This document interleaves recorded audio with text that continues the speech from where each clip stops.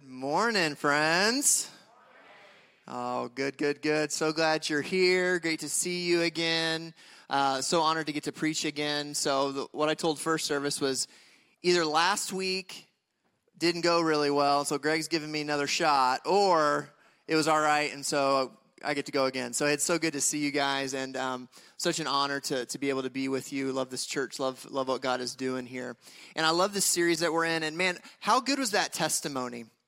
I mean, I think it's, yeah, you can clap for that. That's good. Yeah. Yeah, friendly reminder, this is participatory, so that'll be good. I think it's really easy for us to watch the news and see legislation that's coming through and see nonsense the HS is putting out and all kinds of stuff and get really discouraged about this next generation. And I think when you see stories like that, you're reminded that God is moving in this generation, and this generation is hungry to get to know him. Amen? He is not done with this generation. This generation is not, they want Jesus. They just want a real encounter with him. The thing that I appreciate about Gen Z is that they're not willing to live off of your faith. That's a good thing. Gen Z is not willing to just say, oh, mom and dad say so, or my grandparents say so, and I'm just willing to live off of that. They want their own true and authentic encounter with Jesus and his scriptures. And that's, I'm telling you, friends, that authentic, brutal approach to following Jesus is exactly what we need in the world right now. We need a generation to be raised up who says that following Jesus at all costs is what matters most. That this generation, listen to me, this generation following Jesus, it actually costs them something differently than it did you and I. And we need to love them, support them, encourage them, and help them encounter Jesus for themselves. Amen? And that's really what we're going to look at today, is what does it look like for us to position ourselves, to position our families, to position our kids, to position our grandkids to encounter Jesus. Because you have a role to play in that. You have a role to play in helping this generation encounter a real and authentic Jesus. And we've been in this. We're going through this series called The Story, and we started at creation, and we've seen God move through there, and then He creates He has His people, the Israelites, and they go through exile, and He delivers them from that, and then now we're in this time of the judges, and they're begging God for a king, and Jesus is going, hey, or God's going, I'm your king, you don't need one, and they're going, but we still want one, so we're gonna have to work through that. And we're seeing, and this is how I explained it at 180 at youth group. If you don't come to 180, come hang out. It's a good time. I'll be preaching there tonight too. The way that I've explained it to 180 is if you look at this narrative of the Bible, you see humanity continually making decisions to step away from God. You see it over and over again. God's saying, go this way, and they're like, we know better, we'll go this way. Over and over again. But watch the faithfulness of God over and over and over and over again. That despite humanity's decisions to repeatedly walk away from him, he stays in constant pursuit of them. We even looked at this last week with the story of Ruth and Naomi. That here's Ruth and Naomi, widows, no inheritance, no sons, their husbands had died. Ruth, a Moabite from Moab, who's a Moabite, right? And the only way for them to be brought back right, because it's a patriarchal society, so we're going to talk about that a little bit today, this patriarchal society, and so these women, the only way that they have rights is through the male side of their family, and they don't have those, and they have to be redeemed. The only way for Ruth and Naomi to be brought back into right relationship in their family is if someone who has the power, who can actually do the redeeming, redeems them. That they were without hope, they were without privilege, they were without inheritance. And Boaz comes along as this kinsman redeemer. You can watch last week's sermon online. And he redeems them fully. And friends, that's good news for you and I, because in the same way, God is repeatedly foreshadowing him bringing the Savior. Boaz is a foreshadow of that, of this kinsman redeemer, our kinsman redeemer, Jesus Christ, that despite our repeated steps away from God, God says, I will demonstrate my love. Listen to this, Romans 5:8. That God demonstrated his love for us, that while we were still sinners, Christ died for us. That's good news, friends. That God's love was not conditional on us getting it together before he was willing to send Jesus.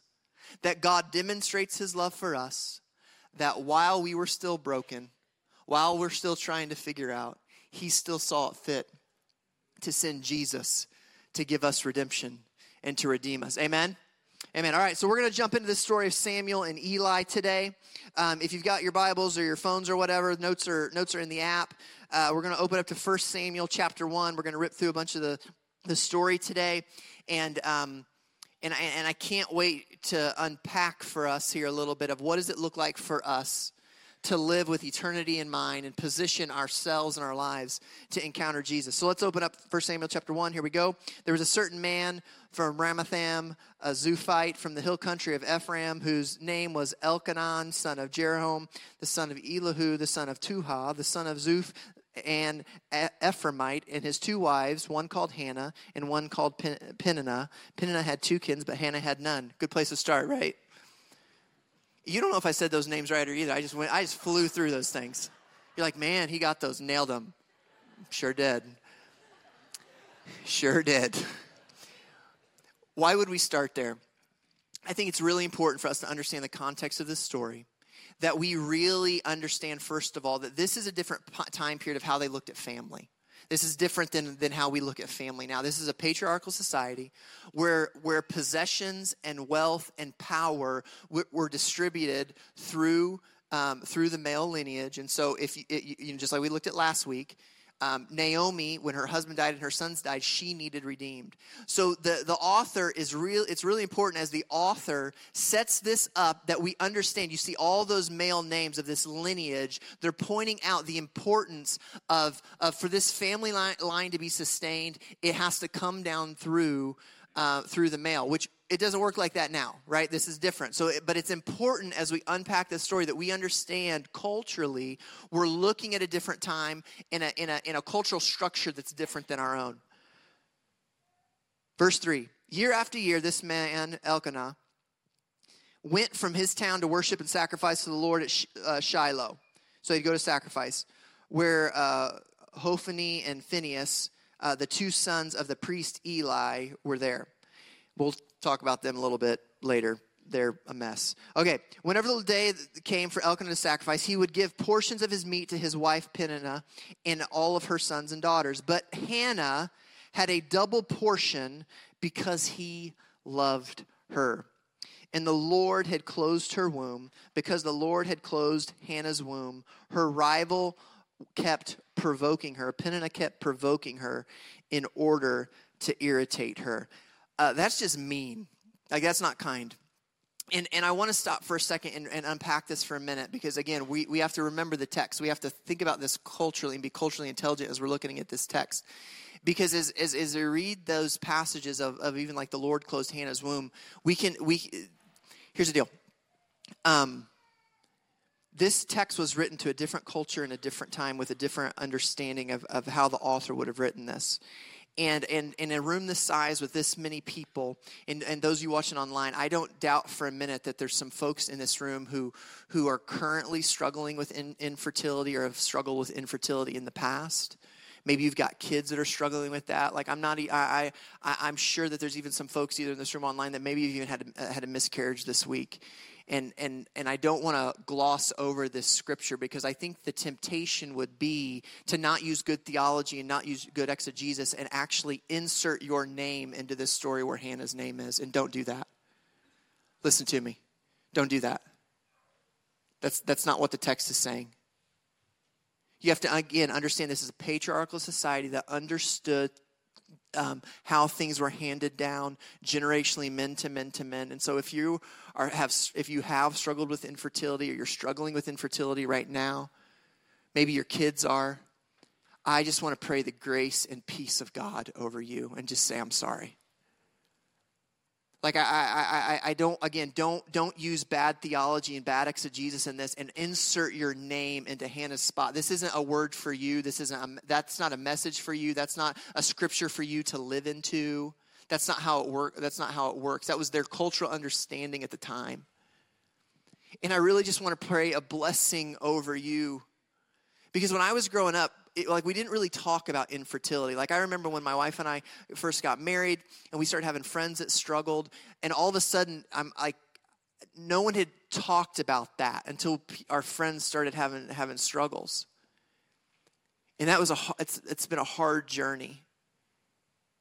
And I just want you to hear me. Like I just want to pray over you that the peace of God that transcends all understanding would guard your heart and your minds as you work through this and you struggle through it, or you have. That the peace of God that transcends, that goes above our understanding. We don't understand it. It's brutal. It's hard. People say stupid things to you. You're trying to walk this out. You're trying to be faithful. You're trying to live in faith in the midst of this struggle. And I just want to pray the peace of God over you that transcends, that goes beyond our understanding to guard your heart and your mind in Christ Jesus. That the peace of God would guard how you feel, that it would guard any angerness or guard any bitterness as you wrestle with God through that. That he would protect your mind from destructive thoughts, that it's something you're doing or not doing, that you would just sense the peace of God rest over your heart even now as you walk that road. And listen to me again. Do not, for an instance, in this story, insert your name where Hannah's name is. That's not how that works. And so we're going to move through the story, but I just didn't want to gloss over that, and just wanted to just take a second and just pray the peace of God over you and your home and how you're working through that. We love you. God's with you. Just pray the peace of God over you. Amen. Amen. So let's jump back into the story. So Hannah's struggling with infertility. Peninnah's being a total punk. That's a Greek word. Verse 7, this went on year after year. Whenever Hannah went up to the house of the Lord, her rival provoked her to the point where Hannah would weep and would not eat. That's just mean. So brutal. Her husband Elkanah would say to her, Hannah, why are you weeping? Why don't you eat? Why are you so downhearted? He's trying to comfort her. Don't I mean more to you than 10 sons? He's trying to even say culture, like he's trying to give her an out, like, hey, don't worry about it. It's okay. We're together. Like this, don't I mean more? And she's just struggled for years and years and years. And it's just really hard. Verse number 9, once they had finished eating and drinking in Shiloh at the temple, Hannah stood up. Now Eli the priest was sitting by his chair by the doorpost of the Lord's house. In her deep anguish, Hannah prayed to the Lord, weeping bitterly.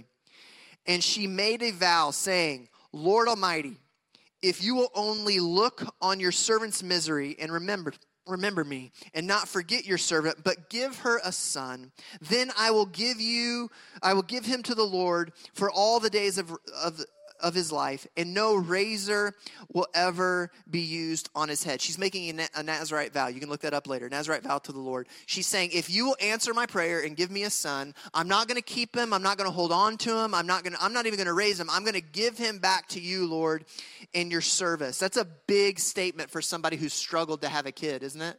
Like that's massive. That is a massive, massive thing. Verse 12, as she kept on praying to the Lord, Eli, the priest, observed her mouth moving. Hannah was praying in her heart, and her lips were moving, but her voice was not heard. Eli thought she was drunk. Eli. And he said to her, how long are you going to stay drunk? Put away your wine.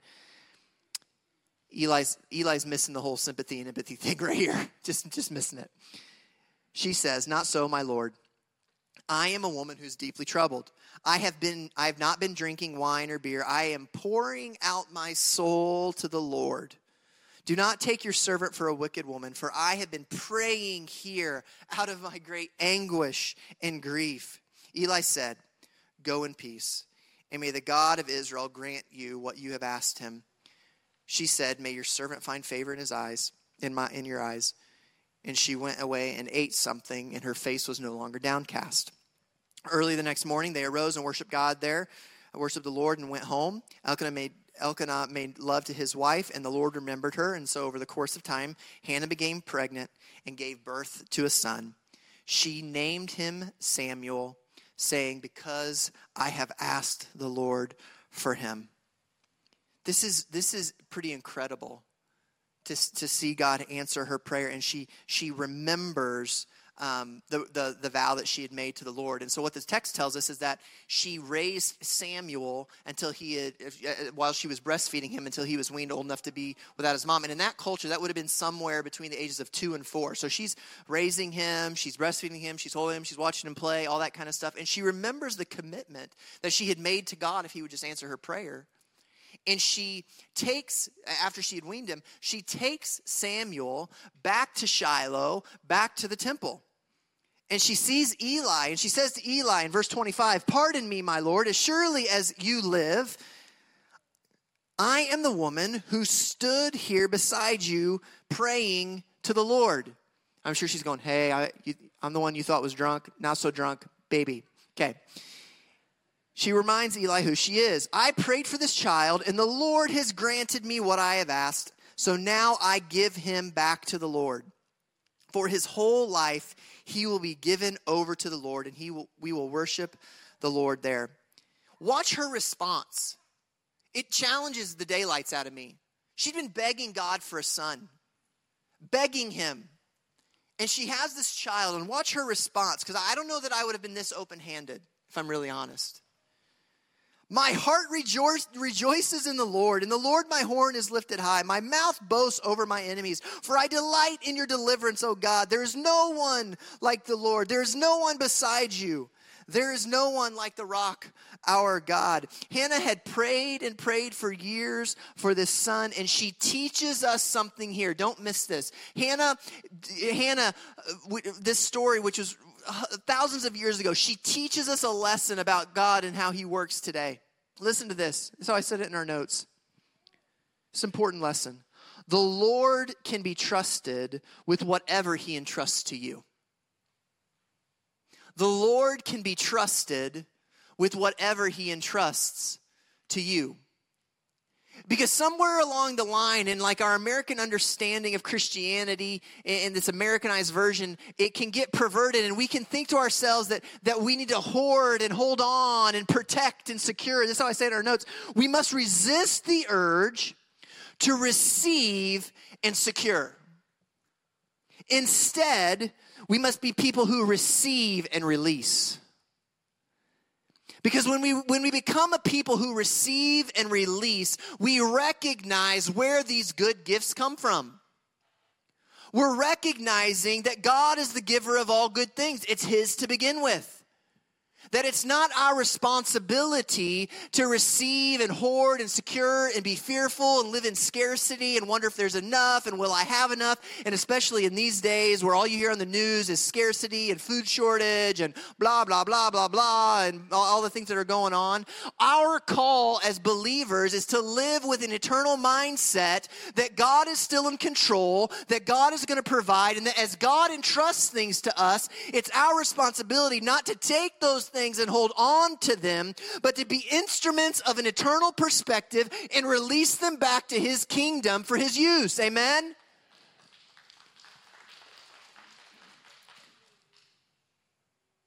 Our call is to live with eternity in mind. Do not worry about tomorrow, for today has enough worries of its own. What if we looked at our finances that way? When is enough enough? Have we even asked ourselves that question?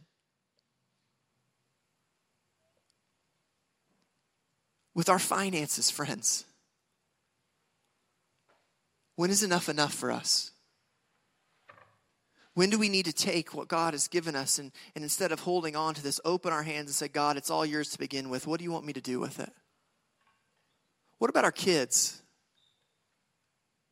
What if as we were raising our kids, instead of trying to hang on to them and protect them at all costs and keep them from the world and all these things, we said, God, you trusted me. You knew that you knew that I'll just tell you my prayer. God, you knew that Annalie and Isla were born into this generation at this time. God, whatever you want to do with Annalie and Isla, God, I trust in the same way that you've entrusted me to them, that I'm going to entrust them back to you because you knew, God, that you were going to birth them in this season, in this time of the world. Like, what do you want to do with them, God? Like I would love, that whole American dream thing. And if this, don't hear this as an either or as a correction. I'm just talking through here for a second. Like I think it'd be great to grow up and my kids kind of, it kind of sounds cool, like for them to stay close to home and if that's what God has, that's great.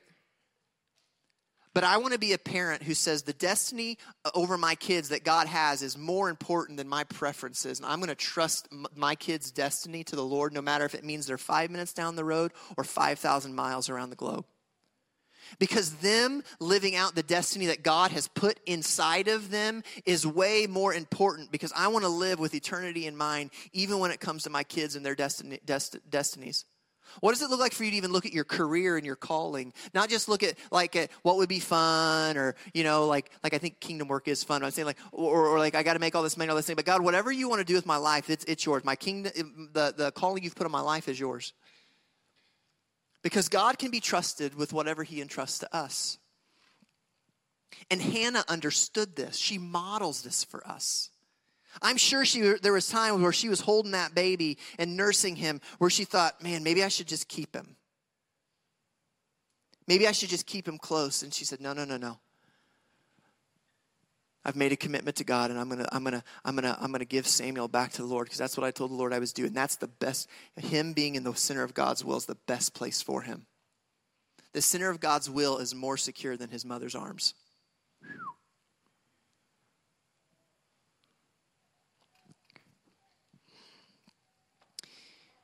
So Eli has 2 sons. They're idiots. They're dumb. I'm sure that's in the Greek again. Or, this would be Hebrew. Forgive me, scholars. Forgive me. This would have been Hebrew. I'm sure it's Hebrew. They're doing stupid stuff. So Eli's sons are growing up in the temple, and they're not following God's commands as they work in the temple. They're taking meat. They're doing things they shouldn't do, and it infuriates God that they're mistreating his temple, his presence. And so the Lord, Eli's like, stop it, guys, and doesn't really do anything about it. And so God's not pleased with that. And so God tells him, like, Eli, your line is done. And Samuel's watching all of this play out, even as a young boy. He's watching all this, and watch what Samuel's response is too. So he's watching Eli's sons. They're like the older kids. They're growing up in the temple. Samuel's watching this, but watch what Samuel says. This is what Samuel does. So the boy Samuel continues to grow in stature and in favor with the Lord and with people. Even as a child, Samuel's growing up with favor in God's eyes, and not only with God, but with people, which is going to be a huge part of this story as we look ahead. Because as Samuel grows up, he becomes the mouthpiece for God to this generation. He becomes the one who calls out the king. He's the one that starts rebuking the king. Like Samuel's destiny. Hannah didn't know what Samuel's destiny was going to be, but she positioned Samuel to experience the presence of God and live out his full destiny, which we find as a huge player in God's story. And he's growing in favor with God and with man.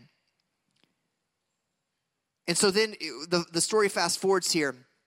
And usually when we look at 1 Samuel chapter 3, we usually look at this story from the perspective of Samuel. So if you've heard this story before, we usually hear this story from Samuel. But I want you to do something different today. I want you, as I'm teaching through this, I want you to watch Eli. I want you to watch Eli's response. The boy Samuel ministered before the Lord under Eli. In those days, the word of the Lord was rare.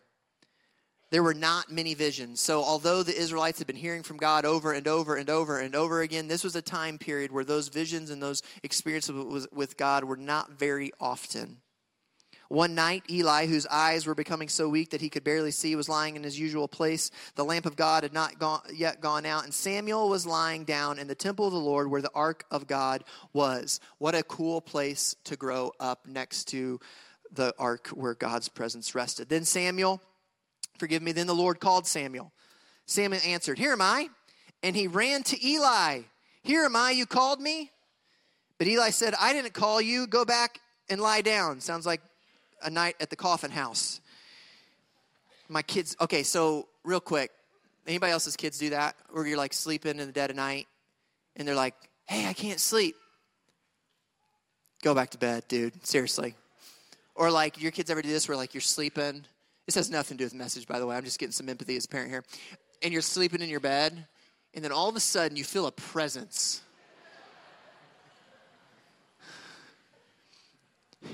You're just like, and it like wakes you out of this dead sleep, and your kid's like 3 inches from your face. You're like, hey, I can't sleep. It's like, yeah, me neither. Thank you. Go to bed. That's what I think Eli's doing. There's no exclamation points with Eli's response, so clearly he's a better parent than I would have been or am. But, okay, back to the text. Then the Lord called Samuel again and said, here am I. And he ran to Eli and he said, here am I, you called me?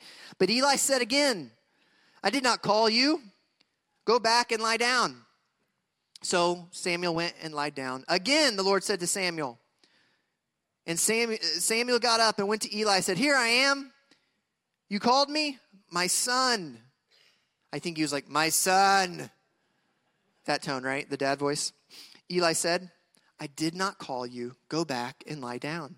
Now Samuel did not yet know the Lord. Check this out. Samuel, although he had grown up in the temple, he had been around, he was sleeping next to the Ark of the Covenant. Listen to this. Don't miss this, parents. Don't miss this, grandparents. Don't miss this, spiritual mothers and fathers.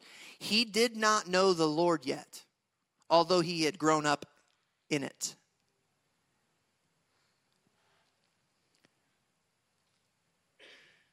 Now Samuel did not yet know the Lord. The Lord had not yet been revealed to him. Verse 8, watch Eli. Don't miss it. Watch Eli. The Lord called Samuel a third time. And Samuel got up and went to Eli and said, here am I. You called me. Listen, don't miss this. This is good stuff. Then Eli realized the Lord was calling the boy. So Eli told Samuel, go and lie down, and if he calls you again, say, speak, Lord, for your servant is listening. So Samuel went down and laid down in that place. Remember, just a verse before, it said that Samuel did not yet know the Lord yet. It's Eli who recognizes the voice of God in Samuel's life. Verse 10. The Lord came and stood there, calling out another time, Samuel, Samuel. Then Samuel said, just as he'd been instructed by Eli, speak, for your servant is listening. This is an incredible lesson for us as parents, as grandparents, as aunt and uncles, as spiritual mothers and fathers. And let me talk about spiritual mothers and fathers here real quick. It's easy to hear stories like this and kind of be like, well, I don't have kids, or you know, I don't really have a place with this. Remember, Eli's not a parent. He's not Samuel's parent. Eli's in this role as a spiritual father to Samuel. And so don't underestimate for a minute your role in being a voice of encouragement for this generation.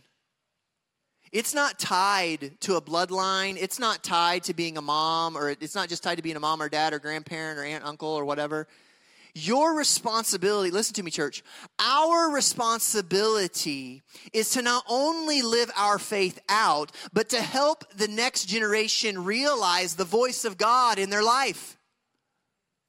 Our young people need our help. In us going to them and saying, oh yeah, that voice that you're hearing, that prompting, that's the Holy Spirit speaking to you. You should totally do that. Hey, you're going through a hard time right now. Like, don't worry. God's walking with you. He's going to be with you. Like, you can play that role in a young person's life, and they need you to play that role in their life. Many times we miss out on opportunities to shepherd our kids because we lack the proximity of the moment at hand. Because our schedules are so busy, because we're running after this thing or that thing. Like, what would it look like if the most important thing for our children was setting up our lives in a way that introduced them to their own encounter with Jesus? Like, look at Samuel's life. He's spending his life in the temple. Like, Hannah had made this incredible sacrifice to give him back to the Lord. Eli comes along and says, hey, Samuel, don't worry, that's the voice of God in your life. We need more Elis for this generation. We need you to step up and speak up and live a life so determined on encountering Jesus that the younger generation can't help but say, I want what they have. Whatever that Jesus is, whoever that Jesus is, I want that Jesus.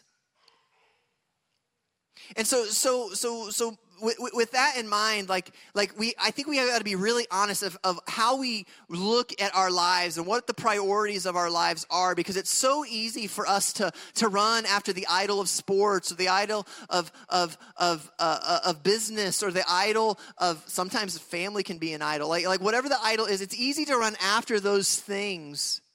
Listen to me. Hear me out. None of those things are bad until they become such a priority in our family that it's taking us away from the things that God would desire most with eternity in mind.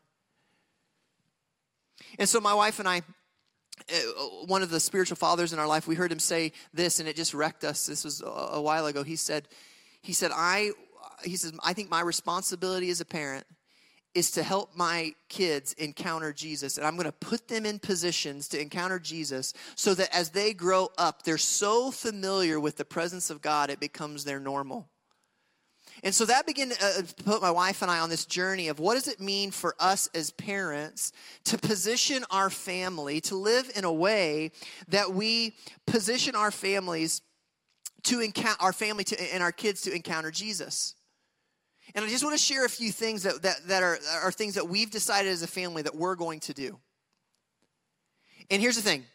You're going to hear this list and you're going to be like, yeah, bro, duh. This isn't fancy stuff. This isn't going to be like, you've heard these things before. But I think there's a different thing of just hearing a teaching, but actually being willing to internalize it and make changes to the way that we live our lives so that we actually live our lives in a way that positions ourselves to actually encounter Jesus, not just by what we say, but by what we do. That our schedules and our lives actually change to put us in position to follow Jesus, and that our kids see that as the primary focus of our family. Like as our family, like we love sports, we do the sports things, we do these things, but nothing will take the place in my family. Listen to me. Nothing will take the place in my family of my family's pursuit to follow Jesus wherever he calls us to go and whatever he calls us to do. And so here's 3 things, really simple, I want to encourage us in this morning. Here it is. The first one is this. I want our family. How do we position our lives and families to encounter Jesus? It starts with people. I want my family to be in relationships with people that don't just know Jesus, but that are hungry for him. That are so hungry with Jesus that their lives point my kids to who Jesus is. I want friendships in my life that aren't just built around hobby. We're really good at gathering around hobby, but what if one of our primary motives became not just living our lives for something else, but being in relationship with people who are so hungry for Jesus that became the dominant force of our relationship. Yes, have other friendships. Yes, do all those things. But we need relationships in our lives that model hunger for Jesus. I can't be the only voice in my kid's life that demonstrate who Jesus is for them. I want my kid, I want my kids to have friends who are hungry for Jesus. I want them to have adults in their life that are hungry for Jesus. I want them to be in environments and places. The second thing is this. I want my kids to be in places. I want my kids to be so familiar with the presence of God because they've been in rooms and have experiences where the Holy Spirit rests. So like we as a family have chosen to go to certain places and be in certain rooms, those things where the Holy Spirit comes and rests. Why are Sunday mornings so important for you and your family? Because it's a place where you can come and experience the presence of God and learn and grow and become familiar with him. Like I want my home to be a place where my kids go, oh, I know what the presence of God feels like, because that's what home is. Like even yesterday, we took our kids. It was not convenient, by the way. We took our kids to a conference up in Indiana Wesleyan. I had a friend who was preaching up there, and there was going to be worship and stuff. And we took our kids up there just to be in the room, just to be in a room with 1,000 people who are worshiping the Lord. And my kids, they're doodling, they're running around. But the presence of God, listen to me, the presence of God transcends the doodling. It transcends the running the aisles. It transcends those things. And they become familiar with God's presence because they're in a room where God's presence rests, and they see people worshiping God. Like even now, there's mamas walking babies in the back room. They're bouncing their toddlers. This is what we have to see is people saying, I'm going to orientate my life so much to the presence of God that no matter what, I'm going to be in places and with people who are so hungry for God that as my kids grow up, they're going to they're going to have their Eli moment. I'm going to have so much proximity to my kids that they're going to go, Dad, what is that voice? I'm going, Annalie, that's God speaking to you. They're going to recognize that because they're so familiar with it, because they've been in those places and they've been around people. And friends, we've got to do things. I want to have activities that point us to Jesus and his movement in the world. Listen, I'm all about prayer closets and having your quiet time. Do those in front of your kids so they see them. Like, I want my kids to learn how to pray because they hear Dad pray. Or they hear you pray. Or they hear another person pray, that they're in these places where they're learning to pray because they're hearing believers who believe that God is going to move. It becomes their vocabulary because they're in those relationships to hear people pray.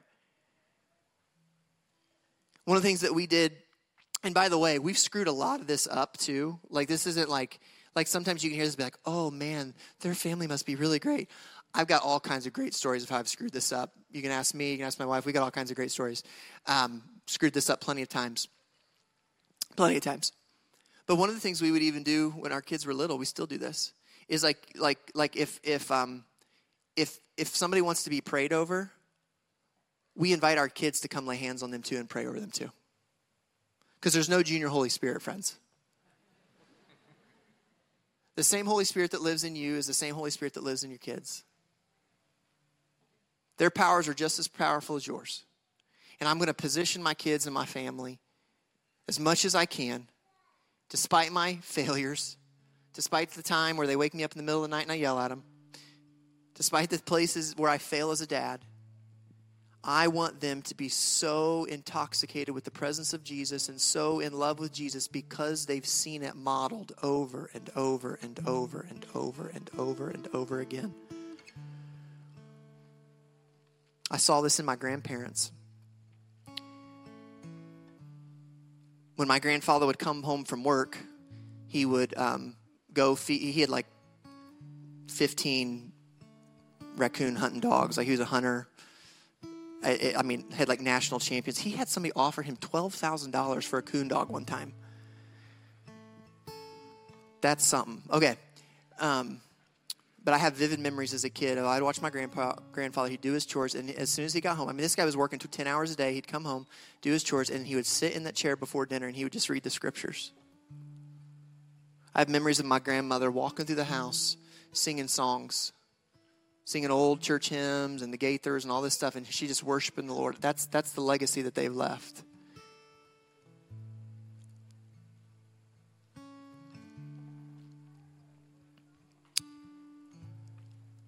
I'll never forget a phone call I had with my grandmother. She had cancer. She was in the nursing home. She was in her 80s at the time. And I said, June, how's things going? She goes, well, I really wish I wasn't in here. But Zach, there's a lot of people in here that need Jesus, and I'm going to do everything I can to help them. Like, here she is. I mean, she's struggling, and her the commitment of her life in that moment. She could have complained. Friends, that can be the legacy of your house. That can be the legacy that you leave. What does it look like for you to find people and places and things where you align your life so intently with encountering Jesus. It's not a magic formula. It's not a potion. There's still going to be struggle. There's still going to be hard things. But I love what happens in verse 19. Here as we close. Band, if you guys want to come on up. The Lord was with Samuel as he grew up, and he let none of the words fall from his mouth fall to the ground. The Lord was with Samuel, and as he grew up, he let none of his words fall to the ground. Samuel ends up being a key player in the story of God. Friends, we never know who we're raising, the kingdom destiny that God has for them. I don't think for a minute Hannah was like, hey, I got it. Samuel's going to be the next prophet of God. I don't think that ever crossed her mind. But she was committed to doing everything that she could to position her life and his life to encounter Jesus. So let's position ourselves. Let's position our lives. Let's position our families. Let's position our spiritual mothers and fathers, the relationships that you have. Let's position ourselves so close to Jesus and have such proximity to young people that there's going to be this moment that they're going to have their Samuel moment where they're hearing the voice of God, and you're going to be able to be there and say, that is God speaking to you. And I can't wait to see and listen to those kids say, yes, Lord, speak. Your servant's listening. Can we do that? Can we commit freshly to that today? So here's the question as I close here. What is one place? What's one step? People, place, or thing. What's one place that you need to take a fresh step in positioning your life with eternity in mind to encounter the presence of Jesus? Take one step today. Let me pray for us. Jesus, we love you. We give you all the praise and all the glory. God, I thank you for your grace. Thank you for your mercy. God, I just pray blessing over, God, I don't doubt for a minute there's some folks in here that they hear a message like this and they're like, man, I've dropped the ball. Friend, there's still time. God, I pray blessing over my friends. God, may we be people who position our lives to encounter you freshly. May we be people that seek and hunger, that those who hunger and thirst for righteousness would be filled.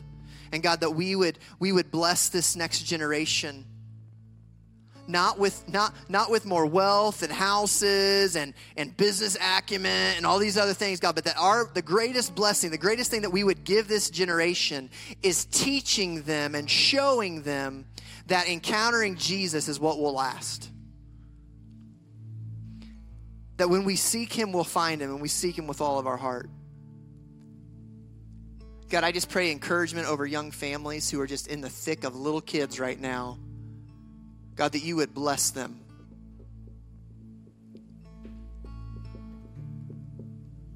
God, I pray for parents of adult kids, God, who feel like they failed. God, bless them today. Give them courage. God, send revival to this generation. Lift them up. Amen. Amen.